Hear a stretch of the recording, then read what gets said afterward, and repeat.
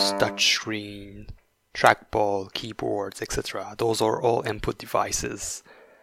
What happens when you connect stuff to your machine? How does Unix handle those? This is what we're going to discuss today. Input devices on Unix. Today we have two guests, Zebra and SSH Bio. Hello. Let's hope you understand the input devices on Unix. I'm Vinam and you're listening to the Nixers podcast. Let's start where everything starts, in the TTY. In the TTY there isn't much to interact with other than text, and thus the only viable input is the keyboard, typing text. Our first guess is that those are raw keyboard inputs. It seems like that at first, that everything would be hard-coded in the kernel. Just a glance at the source code of, for example, the Linux kernel, and we can see that there's a mapping of the keys directly written into it. And thus you may guess that if you want to change the keyboard layout, you need to recompile the kernel with the appropriate mapping to configure the keys the way you want to. However, that's just partly true. You can do the same in userland using the init process, the ID1 for instance, rc.conf or systemd. If you change the keyboard translation with this process, it will propagate the console, the keyboard layout change to all its children. That's why it will look like everything is using this layout. So configuration of the init process, or you can also use some other ways that could be specific to your operating system, like locals, or you can temporarily set the custom map using the command load keys. The command load keys in fact modifies the console keyboard driver translation table of the kernel. Thus, it modifies how the kernel understands every key that is sent to it. From this, you can say that it's not really hard-coded, but translated. This topic of translation, how the input devices and events are understood, will be talked a lot in this podcast. At every single level, there's a certain way of understanding input devices, their related events, and how to handle them. A little nota bene here. I'm not so sure of it, but it's plausible that the handling of input was really hard-coded in the kernel and the first version of Unix. Because most operating system Unix-like pre-1980 were tied to a single hardware platform. It makes sense, but I'm not sure of it. We said that in the TTY all that matters is text. However, it doesn't mean that the mouse is excluded. There's a piece of software called the GPM, General Purpose Mouse, which is surprisingly a cursor in the TTY. It gives the ability to move a little block cursor on the screen, which you can use to select and copy text. And it's quite nifty and useful, so I urge you to check it out. And I didn't check the lower level implementation and how it translates it and understands it at the TTY level, but that's an exercise that I leave to the listener. So, overall, other than keyboards and mice, there are not many input devices that make sense to use in the TTY.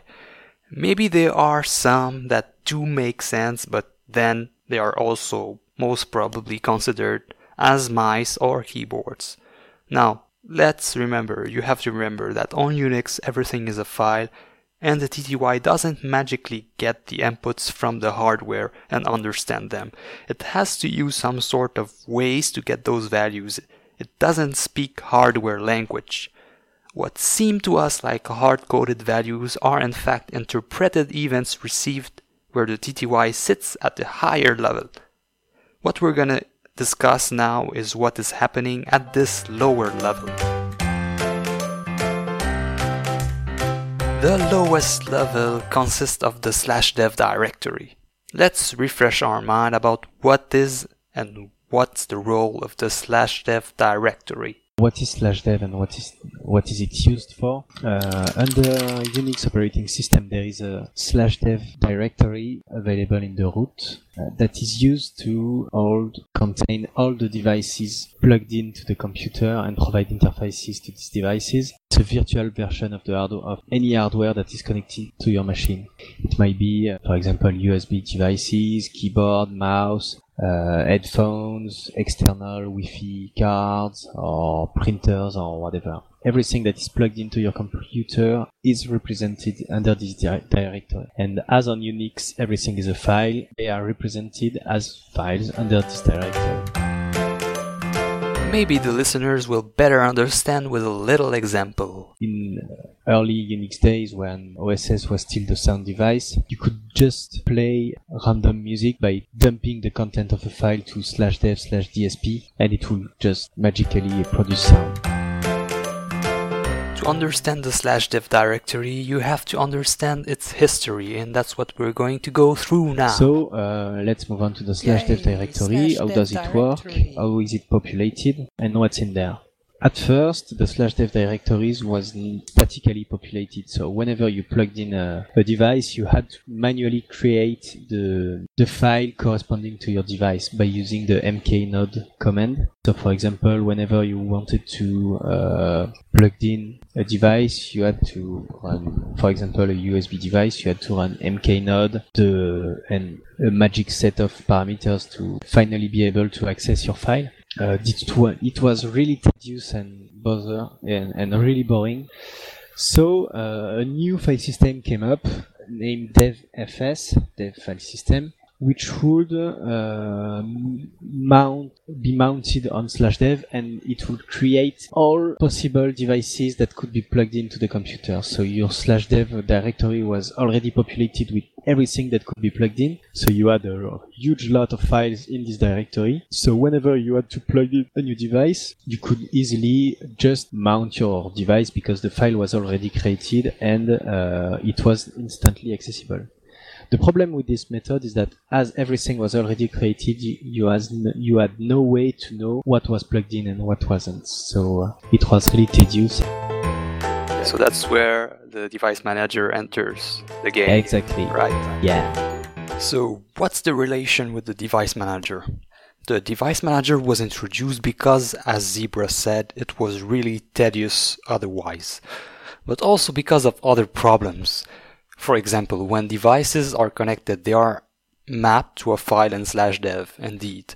Now, what if this is, for example, a printer and the script maps it as printer 1? Then suddenly this printer disconnects and another printer is connected. This new printer is mapped as printer number 1 because the script only maps to the next number. What will happen of the current printing process that was happening on printer 1? Will it suddenly start printing on this new printer? Well, that's a big issue. There are many of those annoying edge cases. The answer to all the conflicts, like in the example of an action that was ongoing and is interrupted, is the device manager. That's its role and its function. What do we know about the different device managers on the current most popular Unix-like operating systems? Let's start with the BSD.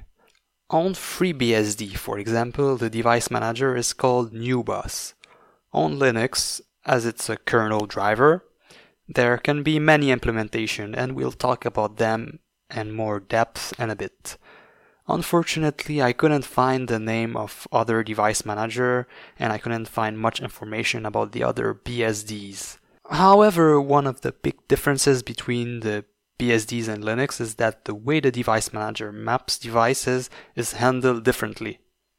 On the BSDs, they're handled and configured at the kernel level, and on Linux, on the contrary, they're handled in user space by a kernel driver.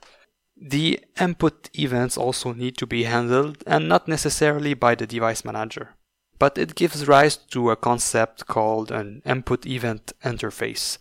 And the input event interface role is to generalize raw inputs. It does that by abstracting the way the kernel communicates with the hardware through the help of a specific driver for the related hardware input component. So for example, you could have a specific driver for a specific keyboard. In order for this to work, the events are sent from an API, which is set at the kernel level. So what's a device driver in the end?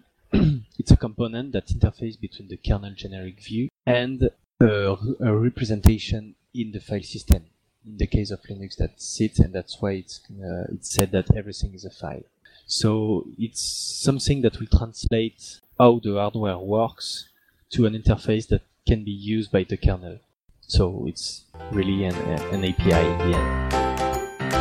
For instance, on both Linux and BSD, the handling of USB events is handled by a USB HID driver, which stands for the USB Human Interface Device, which is the implementation of the protocol USB input devices use.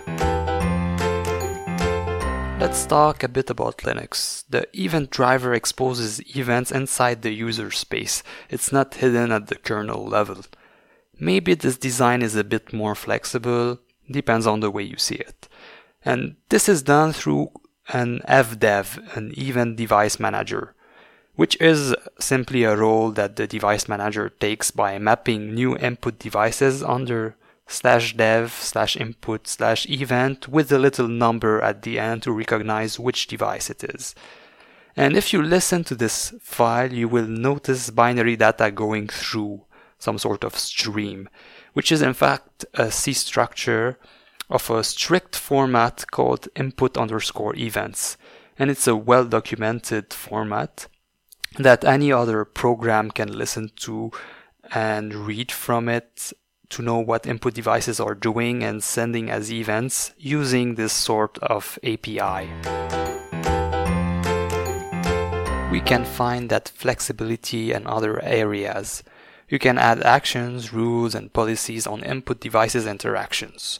Sorts of triggers are sent to and from the kernel when something is connected, disconnected, etc. The rules can be anything. They can be related to the device plug, to the time it is plugged, to anything literally. It can trigger a script or command, etc., etc. On Linux, those rules are specifically in /lib/udev/rules or /lib/whatever your device manager is /rules. Because remember that on Linux it's a kernel driver, it's not directly part of the kernel, and thus you can have any device manager you want. On FreeBSD, as it's the only BSD I could find good documentation about the subject, you might think that you wouldn't have much choice because it's kernel based, but they use something called devd, device daemon, and the configuration rules of devd and /etc/devd.conf have some rules similar to those found in Linux. Thus you can add events on attach, detach, notify, no match, etc. Now for this devd to work on FreeBSD, you have to start the daemon in your rc.conf, the init script of FreeBSD. So now the devd listens to the kernel events on trigger. Let's mention on Linux you can also do this trigger at the kernel level. The Linux kernel also had an hot plug interface where it will let user space register a program to be run whenever a device was hot plugged. This is something that appeared in kernel version 2.6, if I remember correctly. So you could write, for example, a path to a file to run to /proc/sys/kernel/hotplug, and whenever a device was connected, it would just run this command, execute this command. So it was a simpler way to, at least not really simpler, but a useful interface to let the user run a command whenever a device was plugged. And some device manager were implemented that way, so they would not have to be running all the time like in daemon mode, but they were called whenever a device was plugged, and they would just create the file in /dev and just git. So it will be a bit more simple than what udev does with all the rules and such, but that was another interface, and I think it's worth mentioning it. So both Linux and FreeBSD offer this sort of flexibility on trigger. Again, if you find more info about other BSDs, please notify me. Nota bene, most input devices are character devices. We know there are many device managers on Linux, but what's the deal with them? What are the differences? Why would someone use one and not the other? As of today, it's mostly, I think, a political choice because, for example, you have UDEV, which is tightly coupled with systemd. So if you run an OS or at least a Linux distribution that is not based on systemd, you need to find a new device manager. So Gen 2 is maintaining EUDEV, which is a fork of UDEV before it got merged into systemd. There is also MDEV, which is the device manager for BuzzyBox, which you might use for embedded devices whenever you want to, for example, keep your user space as small as possible. So having a device manager integrated into the BuzzyBox binary is pretty useful in this case. Also, if I remember correctly, MDEV for BuzzyBox is using the hot plug mechanism of the kernel. And there is also SMDev, which stands for Suckless Minimalist Device Manager. Suckless Manager of Devices, I'm not sure. Which is roughly like BuzzyBox Device Manager, but is just a simple implementation that can be run on any system. So yeah, the choice of the device manager is just up to the user and depending of what he likes and wants to turn in his system into.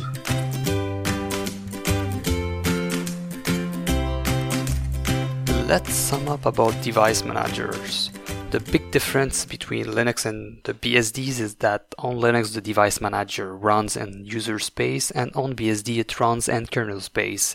It dynamically creates and removes device files, that's its main role, and it provides them with consistent naming convention. It gives an API for programs to get events from devices, and it can have a set of rules and policies regarding those devices' interaction.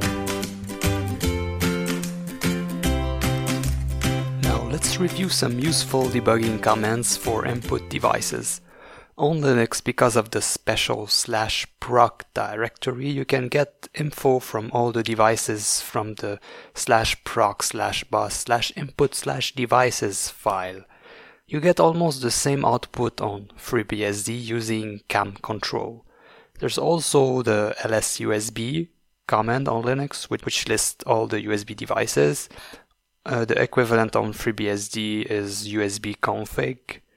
On both operating systems, you can use the command for kernel debugging, dmesg, dmesg, debug message. It will list all the trigger and events the kernel gets on input devices connected and disconnected. So this is all for the row level of input devices.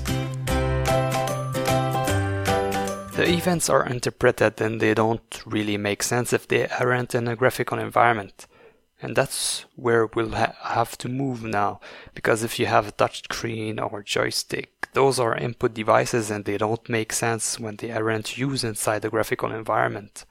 The graphical environment is the layer above the kernel and the device manager.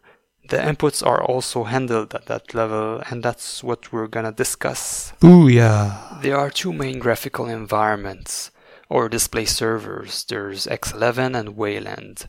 Wayland, being a simple protocol definition, doesn't include any specs for handling input events. It's the role of the compositor implementing the protocol to do so. To manage that, they built a library called libinput, which is a workaround that takes in consideration the legacy of X11. It's an abstraction of the input event handling that X11 has. It's a generic Xorg input library. No need to mention that X11 handles the event itself. Thus, libinput and X11 have the same handling of events. X11 has a backend that listens for new events. On FreeBSD it listens to devd, and on Linux it listens to the input device manager implementation, any of the ones Zebra previously mentioned. Once it gets an event, it checks if there's an X driver for it and handles the event depending on that driver's configuration. So how does that event handling happen in the graphical environment? There are plenty of input devices, but most of them have no meaning outside of a graphical environment. Their configuration has no meaning outside of it, just like a touchpad. The touchpad only takes a true meaning if it's inside of X or something that can have graphical interface abilities. The sensitivity, acceleration, how the mouse will move, what do the buttons do, gestures, etc. And the same for the touchscreen, joystick, keyboard mapping, etc.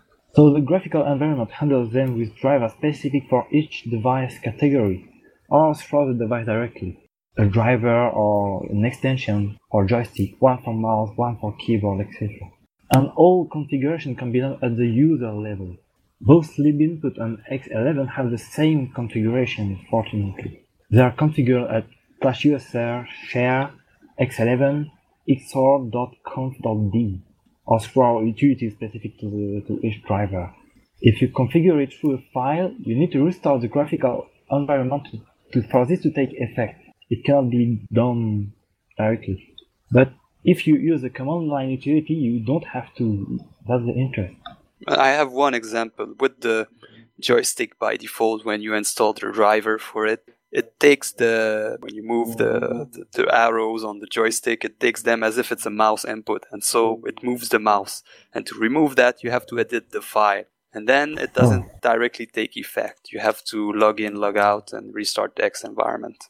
Yeah, makes sense. Only editing the file won't change anything, as the file is loaded only when X starts. Example of some useful commands are xset, xinput. You may know xset to configure font, and then for testing xinput you can use xl. Weird and awkward stories. Multi-seat system when you use xinput, where you have a core keyboard and then you can have two core keyboards and both of them are valid, and you can have two mouse and they're mapped as two pointers on the screen. It's just kind of fun. Yeah, it seems nice. Bluetooth input devices. As I've read and found out, some Bluetooth are mapped through the HID, Human Interface Device, and this is like the interface that is usually used for USB's input devices like keyboards and mice, etc. So Bluetooth mapped to HID, and then it's used as an input device. But as I've read and found out, some Apple devices, they have some proprietary stuff that once you just connect through the Bluetooth without even having to map it through HID, they're directly mapped as an input devices, which is nifty. I didn't try it because I don't have an Apple product, but I guess that's cool. I tried to install Linux on my father's iMac, but the only thing which was not working was the Bluetooth mouse. So, okay. On a more serious note, Mac OS being based on a Unix kernel does offer some input device management. It shares most of its kernel part with Darwin, and by reading the official documentation we can understand that it also, like other BSDs, has a kernel-based implementation of the input device management. It has true plug-and-play dynamic device management, as in hot plugging, and power management for both desktops and portables. It is also said that they will directly support most of the things that you connect to their machine that follow their standard specifications, but that for other devices you'll need a driver. So if you just connect the Bluetooth mouse, it will work directly, sort of like they said, true plug and play. And this is understandable as Apple ships its own hardware and peripherals with its OS. I'm still struggling with trying to change the LED on my mouse. So these programmable keyboards are not like changing the mapping inside the operating system. It's directly changing the key code it sent to the operating system. So it may be quite a mess to figure out, okay, I'm sending this key to my OS, and I must be sure the OS has the correct layout, and I must be sure that my keyboard has the correct layout as well. So I don't know how people do to make custom layout. All right.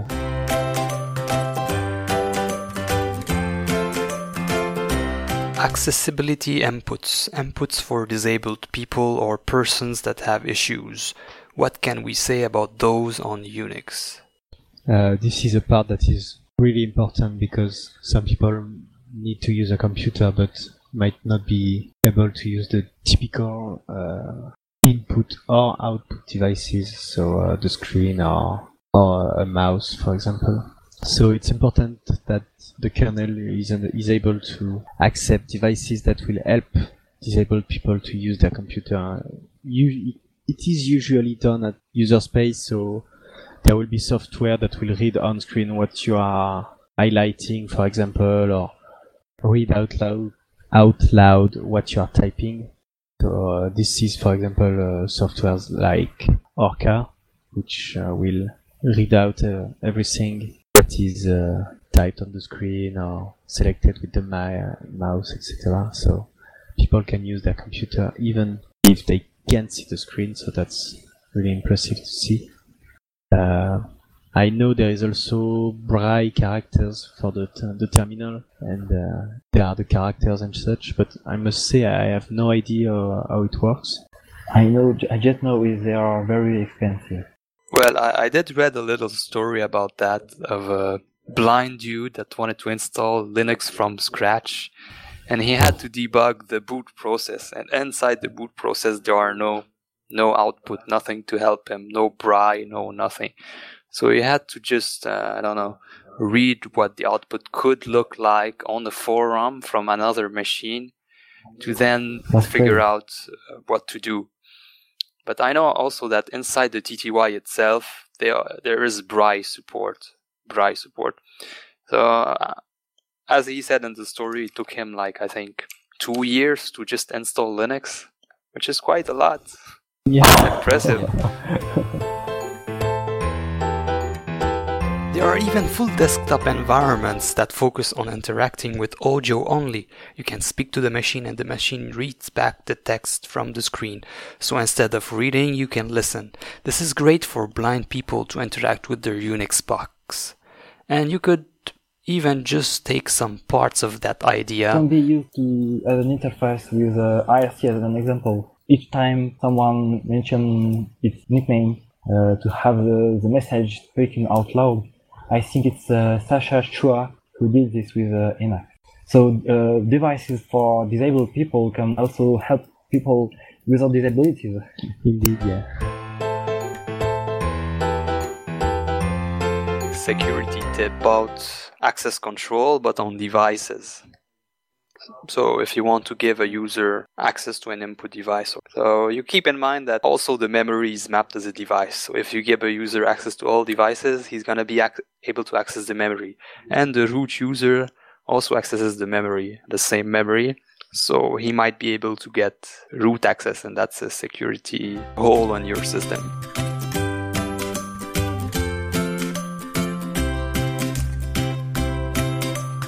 Nowadays, can't have a box work without any device connected, except if you are using an update devices which will have everything plugged in directly. But we plug in hardware to devices all the time. So it might be your mouse, your external hard drive, your phone, your headphones. There might be a lot of devices, and it's important to know at least basically how it's handled, because it will help you troubleshoot it whenever there is an issue. For example, I had for multiple times an issue with plugging my USB devices, and at first when I noticed that it didn't show up in /dev, I just realized that my USB connector wasn't plugged into the motherboard. So knowing how to debug things and where to find information is important, to me at least, and I think it might help other people as well. And if I wanted to add something, just a little thing, I would say that when you know this architecture, it gives you an idea of a good architecture, of the delegation of roles. The kernel only does what it's supposed to do, and then to the kernel it doesn't matter what to do with the graphical environment. which is not the same with some other operating system that do handle the events and the graphical and everything in the one place and everything. So this is all about the input devices on Unix. A big thanks to our guests today, Zebra and SSH Bio. If you want to join them, to contact them, you can check their websites. Zebra is on zebra.org, z3bra.org. On IRC directly or by email. And SSH Bio is on joshua.net, josuah.net. So I use email. And you can contact both by email. Zebra's email is willy@mailu and SSH Bio is mail at joshua.net. And you can also join us on the Nixers IRC as usual on unix.chat. Now let's review last week and talk a bit about what we did this week. Yeah. Okay, so last week we talked about X11, Wayland, Xlib, Mir, XCB, etc. and what they all mean and details. And if you don't know the differences between them, what everything does in the graphical environment, then I urge you to listen to this episode. It was pretty dynamic, I guess. Now this week, what did you do, guys? I've been personally working on a small C project I started this week actually, which is called Sync, and that is supposed to synchronize files between multiple nodes using by comparing the hash of files and timestamps. And it was pretty interesting because I had to fiddle with hashes and TCP connections again, which is pretty interesting. And it feels good to get into programming again. So yeah, I did that mostly this week. I just got started with C. I am at the early beginning, learning what malloc does, and that feels good to learn C as it is everywhere on Unix, and the system without anything at least have C. And I got a mechanical keyboard too. It's an Atreus, not very famous. It's not a split one, very few keys, made by Technomancy, the guy who did the Ninja. Well, personally, I started reading a book by Eric Raymond. It's the author of The Cathedral and the Bazaar, so it's a well-known guy. It's a book called The Art of Unix Programming, so it's sort of like the philosophy behind Unix programming and the history. And a lot of fun stuff. And I've also got 4th place in the Evoke ASCII art competition. It's like a demo scene compo sort of thing. It was pretty fun. So that's about it for this episode. Let's hope you got the big grasp of input devices on Unix.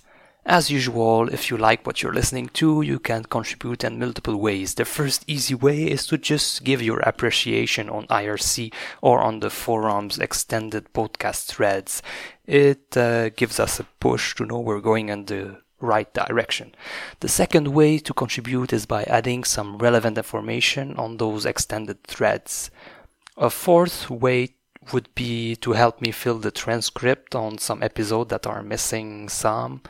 And the last way would be to join me on the podcast, and you can do that by asking for a podcast key on IRC or on the forums, and with that key you can log into the user interface on podcast.nixers.net, and on this interface you set your available time for the next week, and then the best common time is chosen, and you can join at that time. And remember that you can find all the episodes on this little short link, podcast.nixers.net/what, W-H-A-T. I wish you a wonderful day and thanks for listening. This was Venom for the Nixers podcast.